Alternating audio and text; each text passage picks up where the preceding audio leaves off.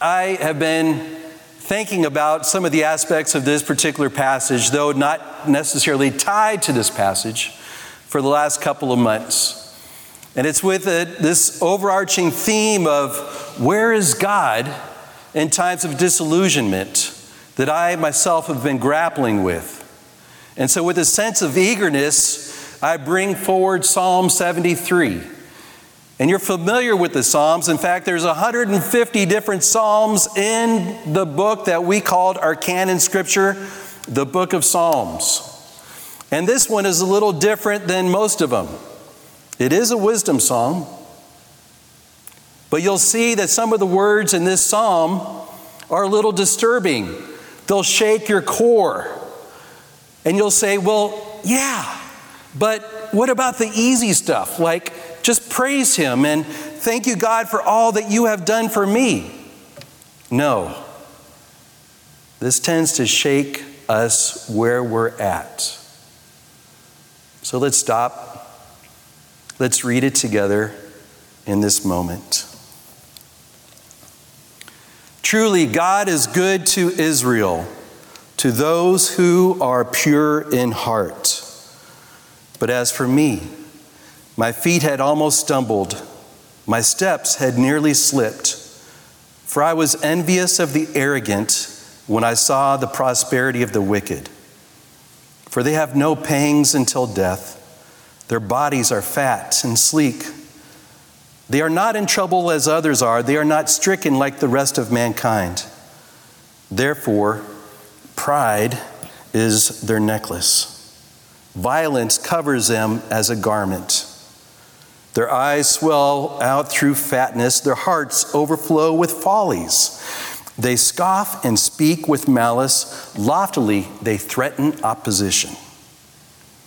They set their mouths against the heavens, and their tongue struts through the earth. Therefore, His people turn back to them and find no fault in them. And they say, how can God know? Is there knowledge in the Most High?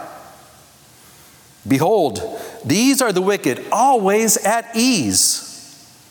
They increase in riches. All in vain have I kept my heart clean and washed my hands in innocence. For all the day long I have been stricken and rebuked every morning. If I had said, I will speak thus, I would have betrayed the generation of your children. This is the word of the Lord. Thanks be to God. Amen. Well, I tend to be a feeler. I can come to church on a Sunday morning and you'll know exactly what I'm feeling. I am happy. I am sad. Life is going easy and carefree. You know exactly what I'm feeling. And I know it too. I can't hide what's going on. And in fact, there are times in my life when I say, well, I'd rather just not have those feelings right now. So what do? I don't watch Old Yeller. I come to the part in It's a Wonderful Life, you know, the fight scene. You know what I'm talking about? At the bar. And then I'm like, well, from here on out, I better not watch anymore because I know what's going to come. A whole lot of feelings and emotions, and I'm just going to be wearing them all day long. Now, counselors will say, feelings are normal. They're natural, and you have to let them out. And for people like me, well, they come out pretty easy. You know exactly what's going on. Asaph let his feelings out in this psalm. I read this as a type of personal testimony of what he was going through in this time. If we look at the very beginning, if you have your Bibles open again, open to Psalm 73. If you look at the very top, it'll say a Psalm of Asaph. But what do we know about him? What do we really know about him? Well, offhand, you know that there's 150 different Psalms in the book of, or the collection of Psalms. King David wrote many of them. You know who was a close second? Asaph. In fact, we credit him with writing 12 of those Psalms, 73 being one of them. And there's a lot that we can learn as we look at his testimony, but also a lot that we can learn as we think about the other Psalms that Asaph had written. So what is this psalm really about? It's about perseverance. Perseverance, that is holding on to that which is immovable. Perseverance. Holding on to the facts about God as revealed in Scripture. Perseverance. Forsaking feelings because you have decided to hold on to something that is firm and does not shift with the wind. Let's pray. Father God, we ask that as we assemble for worship this morning, that we would come open and transparent before you. I pray that you would change our hearts so that you would be the one thing that we desire most. Reorient our faith, that we might cling to you more than anything else. We pray this in Jesus' name. Amen. This psalm reveals a type of personal crisis in Asaph's life. It gave him feelings of disillusionment and almost led him to the place of deep isolation where he nearly renounced his faith. But in the end, God leads Asaph out of this crisis into a place where he can actually hold on to God. Asaph ultimately finds that after going through this personal crisis, that he is stronger for it in the end. According to 1 Chronicles, Asaph, as I look towards our choir, according to 1 Chronicles, Asaph was King David's worship leader. He played the cymbals. He is, as I said, credited for writing 12 different psalms. He led God's people in worship and in prayer and in song. He was a man of God who was a mature believer and regularly exercised his faith. As some of the other psalms reveal, Asaph was a righteous man. He loved God. He knew the nation of Israel, and he knew the story of his people. Back to Jacob and before. For reference, look at Psalm 78. He knew it, he believed it, he sung it, and he led others to do the same. So why is Asaph's psalm important? Because it recognizes the fallen condition in God's people. And they would come and sing this psalm together so that they would find hope in times when they're feeling disillusioned. Larry, I'm going to borrow on your skills as one who pushes buttons. Bringing up verse 1, and the numbers aren't on the screen, but I'll read it out loud, and hopefully some of you will be able to look at verse 1 with me. Truly, God is good to Israel and to those who are pure in heart. This is a standalone verse. The commentators all say the same thing. You can just take this verse, put an exclamation point on it, and almost like a mic drop. That is something that'll preach. God is good to Israel and to those who are pure in heart. I can almost hear an amen. Asaph believed this to be true. Yes, God is good. God is good to those who are pure in heart. He put his faith in that statement. I put my faith in that statement. And then we move to verse number 2, and it begins with but. Whoa. But why would Asaph be willing to be so vulnerable? He could have continued to go on and say what everybody wanted to hear. And yet he was open and vulnerable. And he says, but as for me, my feet had almost stumbled.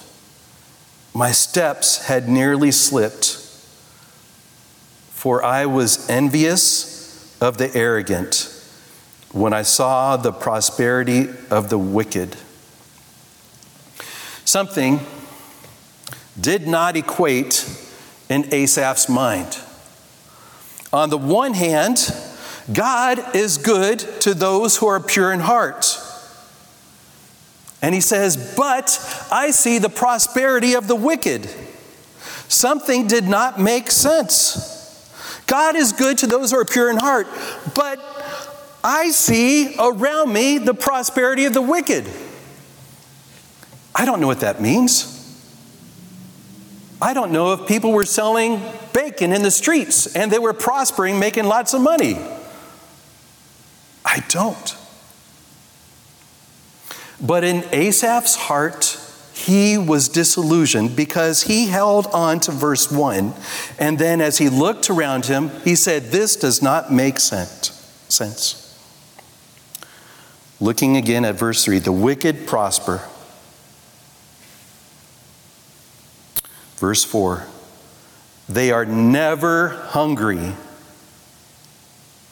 Verse 5, they don't experience trouble or hardship. Verses 6 through 9, they can do and say whatever they want and they don't have to fear that God will punish them. Oh my gosh. Do you ever feel that way? Do you ever feel that way? Someone at work can have an affair and get promoted. Do you ever feel that way? I work as a chaplain in a hospice setting, and you know who are praised? The chaplains who don't use the name of Jesus. Wait, that's not fair.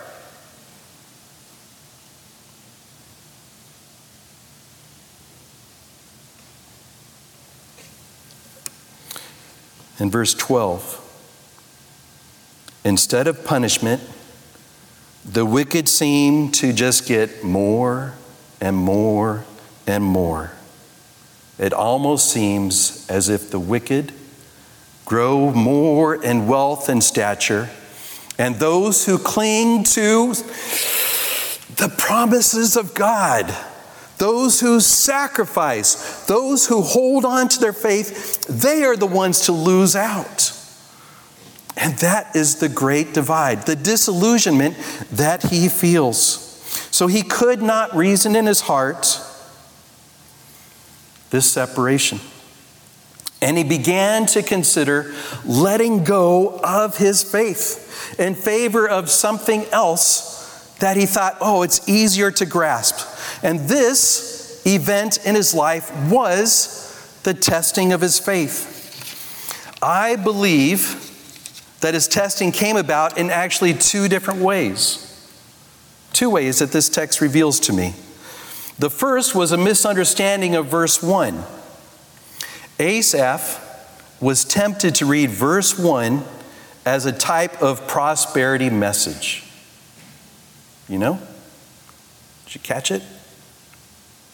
Any of us can read verse 1 as a type of prosperity message if we don't take the context of the Bible as a whole. God is good to those who are pure in heart. Wilbert got a new Lexus. All I need to do is be pure in heart, and God will be good to me too. The pure in heart becomes defined by the object of God's love and grace, that is us, his children, rather than the source of love himself, and that is God. To be pure in heart, we're not going to find it in this lifetime. The only real example of having purity in heart is Christ himself, and we are called all of our lifetime to work and to strive and to be faithful and to hold on to that promise as God continues to sanctify us until we are in his presence, the one whose heart is truly pure. Do you believe that God is good to you because you have a home? because you have a spouse, because you have children, what if God took your spouse from you? Would God still be good? Can you say to the couple that's been trying to have kids for years and years but have been unsuccessful, can you say to them that God is good? How does it feel for them to come into worship on Mother's Day? Can they say God is good? I am so thankful that Asaph is willing to be real with us. Here's my question for all of us, and myself including. Are we holding on to a type of prosperity gospel? I don't think any of us would really, in our right mind, and in this moment, I don't think any of us would ever think of our faith in those terms. But if it could happen to a mature believer like Asaph, if it could happen to someone who was appointed and anointed by King David, then it can happen to us. Peter will remind us in the New Testament that the devil wants to devour us. I'll turn there. This is 1 Peter 5.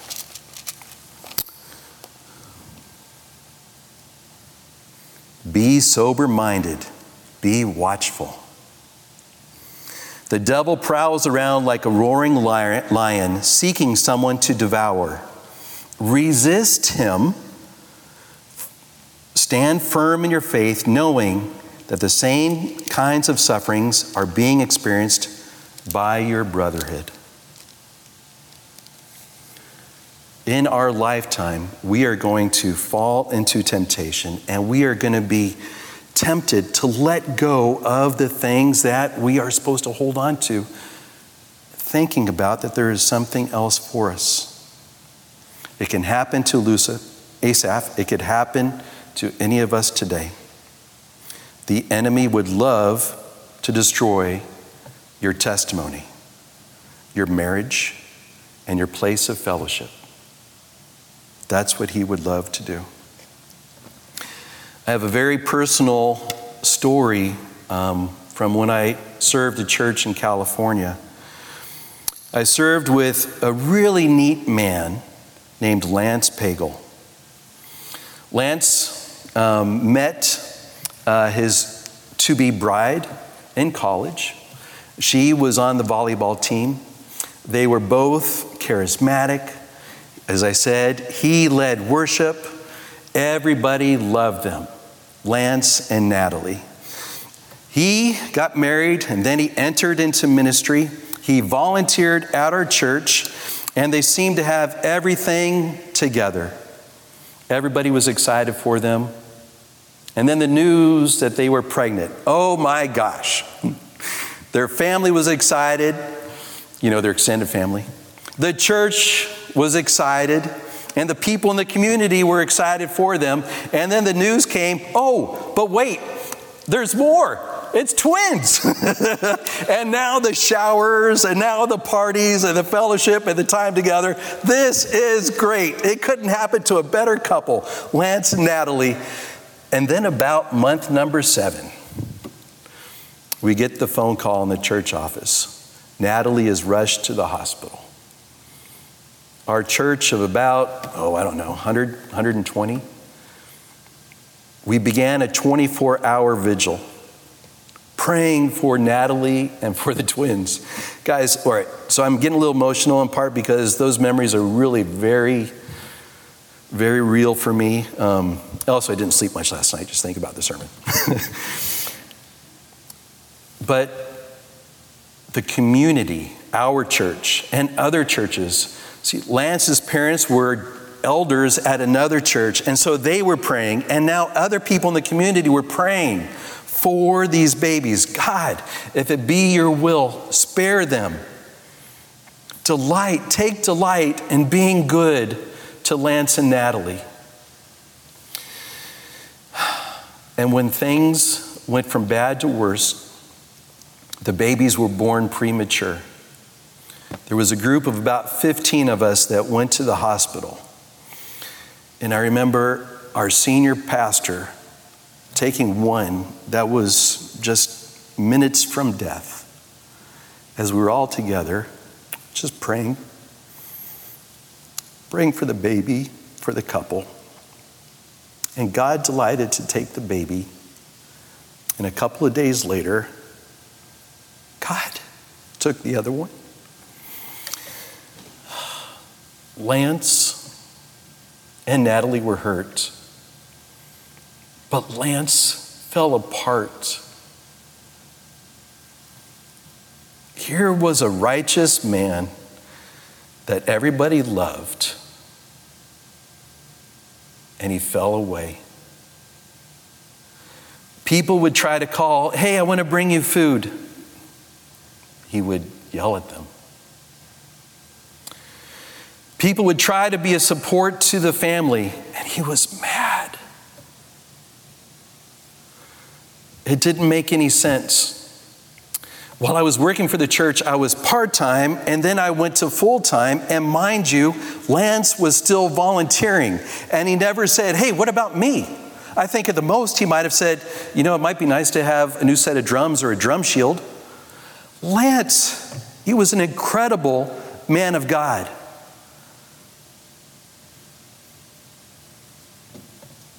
And he said, not to me, but to our senior pastor, "This is not the God that I serve." He left ministry, isolated himself from the church, and I didn't get to talk to him for many years. Leah and I and our family, we moved out to Missouri for seminary, and then every once in a while, I go online and I'll watch the sermons and see what's happening at the old church. And Lance is back. So the story has a happy ending. Lance and Natalie, they returned to the church and they're leading once again in worship. And I don't know what happened in that time in between when he forsook his faith, when he let go of what he believed, and he was at least flirting with something else. Disillusionment is very real. And I cannot find fault in Lance for feeling like God abandoned him. For all I could see, Lance was living an exemplary life that was pleasing to our Lord. He had a modest home. He volunteered at the church. He gave of himself and his time for many. And yet, wait, wasn't he pure in heart? But this makes no sense.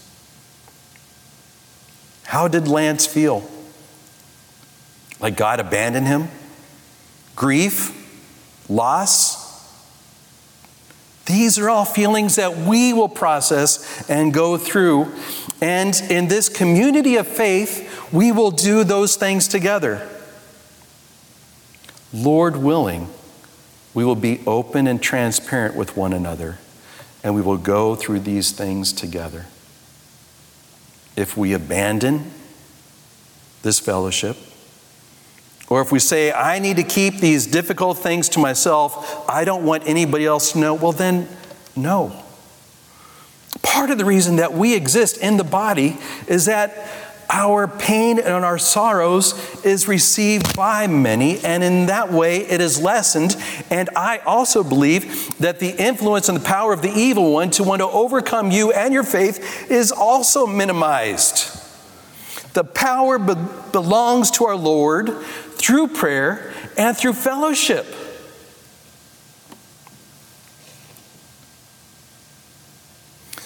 Did you ever think that one of us comes to assemble and worship on any given Sunday, but we don't all have the same feelings in that moment? One might come and sit with a sense of excitement. Oh, I can't wait. I hope we play that song. Oh, and someone else will be really excited, but then someone else is coming in and all they can think of is, why, God? Why are things so hard right now? I want this in my life. I want this in my home. I want this in my church. I want this for my spouse. And yet this is what you've given to me? Campus Crusade helped me to orient my thinking about facts, about my faith, but also about my feelings. And that's very important for this feeler. You see, Crusade or Cru says that it is the facts, the things that you hold on to, those are the things that are going to lead your faith. We don't believe in something that is not real. We do believe in something that's empty, and that is an empty tomb. We believe in the facts of the matter, and that leads our faith. And that faith helps to orient our feelings so that even in difficult times, we don't say, well, I'm just feeling this right now. Instead, we look back to what the facts are. When things are difficult, God remains good. He remains with us. God is the one that remains faithful. He is there with us. I'd like to beg your indulgence for a second. It seems like every time I preach, I have a little sidebar, and this is one of those moments. And for those of you who are visiting, well, welcome. I am glad you're here. I see that you're here, and I'm going to just let you know a couple of things really quick. A couple of months ago, our pastor, one who we loved, Pastor Jordan, read from here that he was going to leave. I don't know about some of you, but bam! My heart was broken. I felt disillusioned. I loved his sermons. I mean, really. And I've heard a lot of sermons in my 50 plus years. I felt a little disillusioned. Sad. Well, what now? What really now for this church and for me? What now? Please don't hear what I'm not saying. I am not judging Pastor Jordan, and I'm not inviting any of us to judge him. What I'm saying, though, is to be aware of your feelings at this moment of time. Our feelings are not to be the thing that guides us out of this time. Instead, the thing that we hold on to is indeed the chief cornerstone. It is Jesus himself that we hold on to. He is the good shepherd, and he will lead this flock. Some of you may be considering moving on to another church. May God bless you. I mean that. But don't go to another church because of a feeling. Don't do it because you think that it will somehow be easier for you or for your family. Some of you are considering staying here at Highlands, and actually I am looking forward to this material that we're going to pick up after church. Again, some of you are considering staying here at Highlands. May God bless you. But don't stay here because of a feeling. Don't do it because you think that it'll be somehow easier to stay. To go because you think that it's easier because of a feeling, or to stay because you think that it's easier, is consumerism.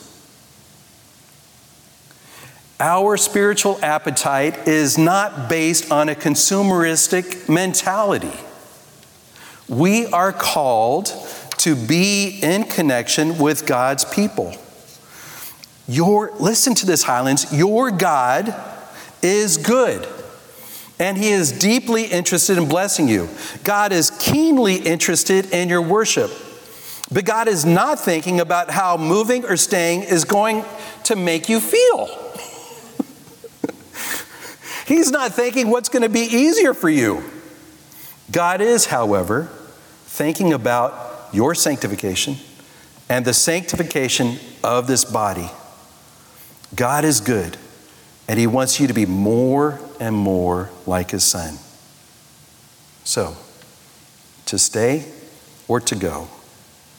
But do it because God has called you for a purpose, and in this way, fight consumerism. Respond to a call that's on your life and on your family's life rather than a feeling. Think about using your spiritual gifts. As you're reading this material, maybe something comes to you and you are thinking about, this is encouraging to me.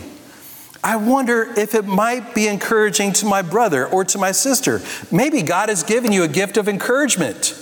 Text, call. Use your gifts in this body because we are called to be together. Maybe your gift is teaching. Use your gifts in this body. And hey, with your neighbors. I need to take us back to the text for a moment. I mentioned that Asaph, his testing came about in two different ways. The first was a misunderstanding of verse 1. He believed in that type of prosperity message. The second way that Asaph's testing came about was when his eyes began to look at the world around him. He began to think more about himself and more about his own desires. And I can read it. Larry, thank you. I'll just read it. Verse 3, Asaph said, I was envious of the arrogant. That's his feeling. I saw the prosperity of the wicked. And in verse 14, in vanity, I kept my heart clean. His eyes are back onto himself. Remember, he was in full-time ministry. All of his function throughout the week is to minister to those that are around him and to help them connect with the living, one true God. And yet, what was his eyes doing? People the devil is seeking to devour. Asaph saw the prosperity or the easy life, and he wanted it for himself. His problem was not that God was good, but that Asaph said, I want more for myself.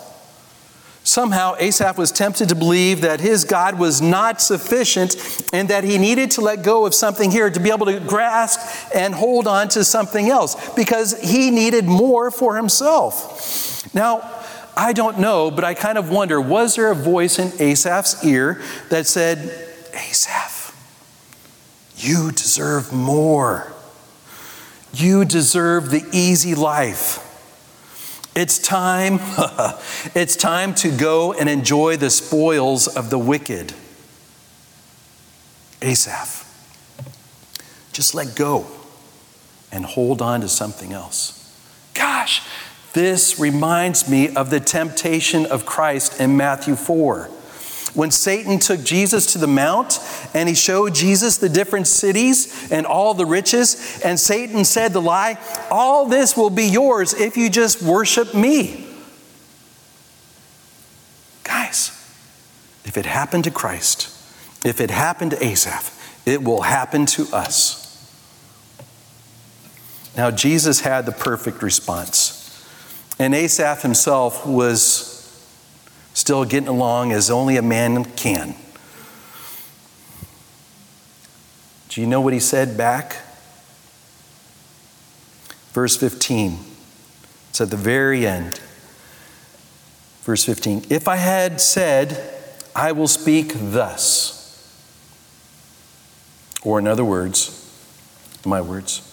If I had renounced my faith and said that it is vanity just to keep my heart clean and pure, then I would have betrayed the generation of your children. Now, Asaph's eyes are not on himself, and they begin to look at someone else. Now, and his heart is somehow soft towards children. I would have betrayed the generation of your children. Asaph ultimately became aware and concerned for the faith in others, and especially the children in his community. Maybe Asaph heard another voice in his ear in those dark days. Asaph, before you give up your position, think about the children. Before you renounce your faith, think about what that will mean to the community. Hold on to what is true and what is steadfast and what remains. Do not listen to the feelings in your heart. Highlands Church, our biggest decisions in life do not operate in a vacuum. They have consequences upon others and upon their children. Your car breaks down and you don't understand why you should give money to the church. You reason to yourself, well, Jordan's gone. Why should I continue to go to church? I can still worship God at the boathouse on the weekends. Why should I stand up for the gospel at work? Because, well, if I just renounce or just slide, then I'll probably get promoted. Why should I continue to be faithful in my marriage? I deserve to be happy and fulfilled. The reason that you give to church in offering, the reason that you continue to go to church and fellowship, the reason that you stand up for your faith and continue to be faithful in your marriage is because others and their children see it. You are a living stone, an example. You are a part of the reason that we are in fellowship together. You are called, Highlands, to be a type of salt and light to the world. But remember, your light shines brighter in community. The salt has flavor, but it is even better when a whole bunch is together. Do not let go of your first love. When your eyes become disillusioned, hold on to what you know. When your coworker says that there are more truths to reach heaven, hold on to the source of all truth. When you think to yourself that there is an easier way, recall that Jesus is the way. And when you feel like letting go and giving up, remember that the God of this universe will not let go of you, for He is the author, the perfecter, and the sustainer of our faith. Amen.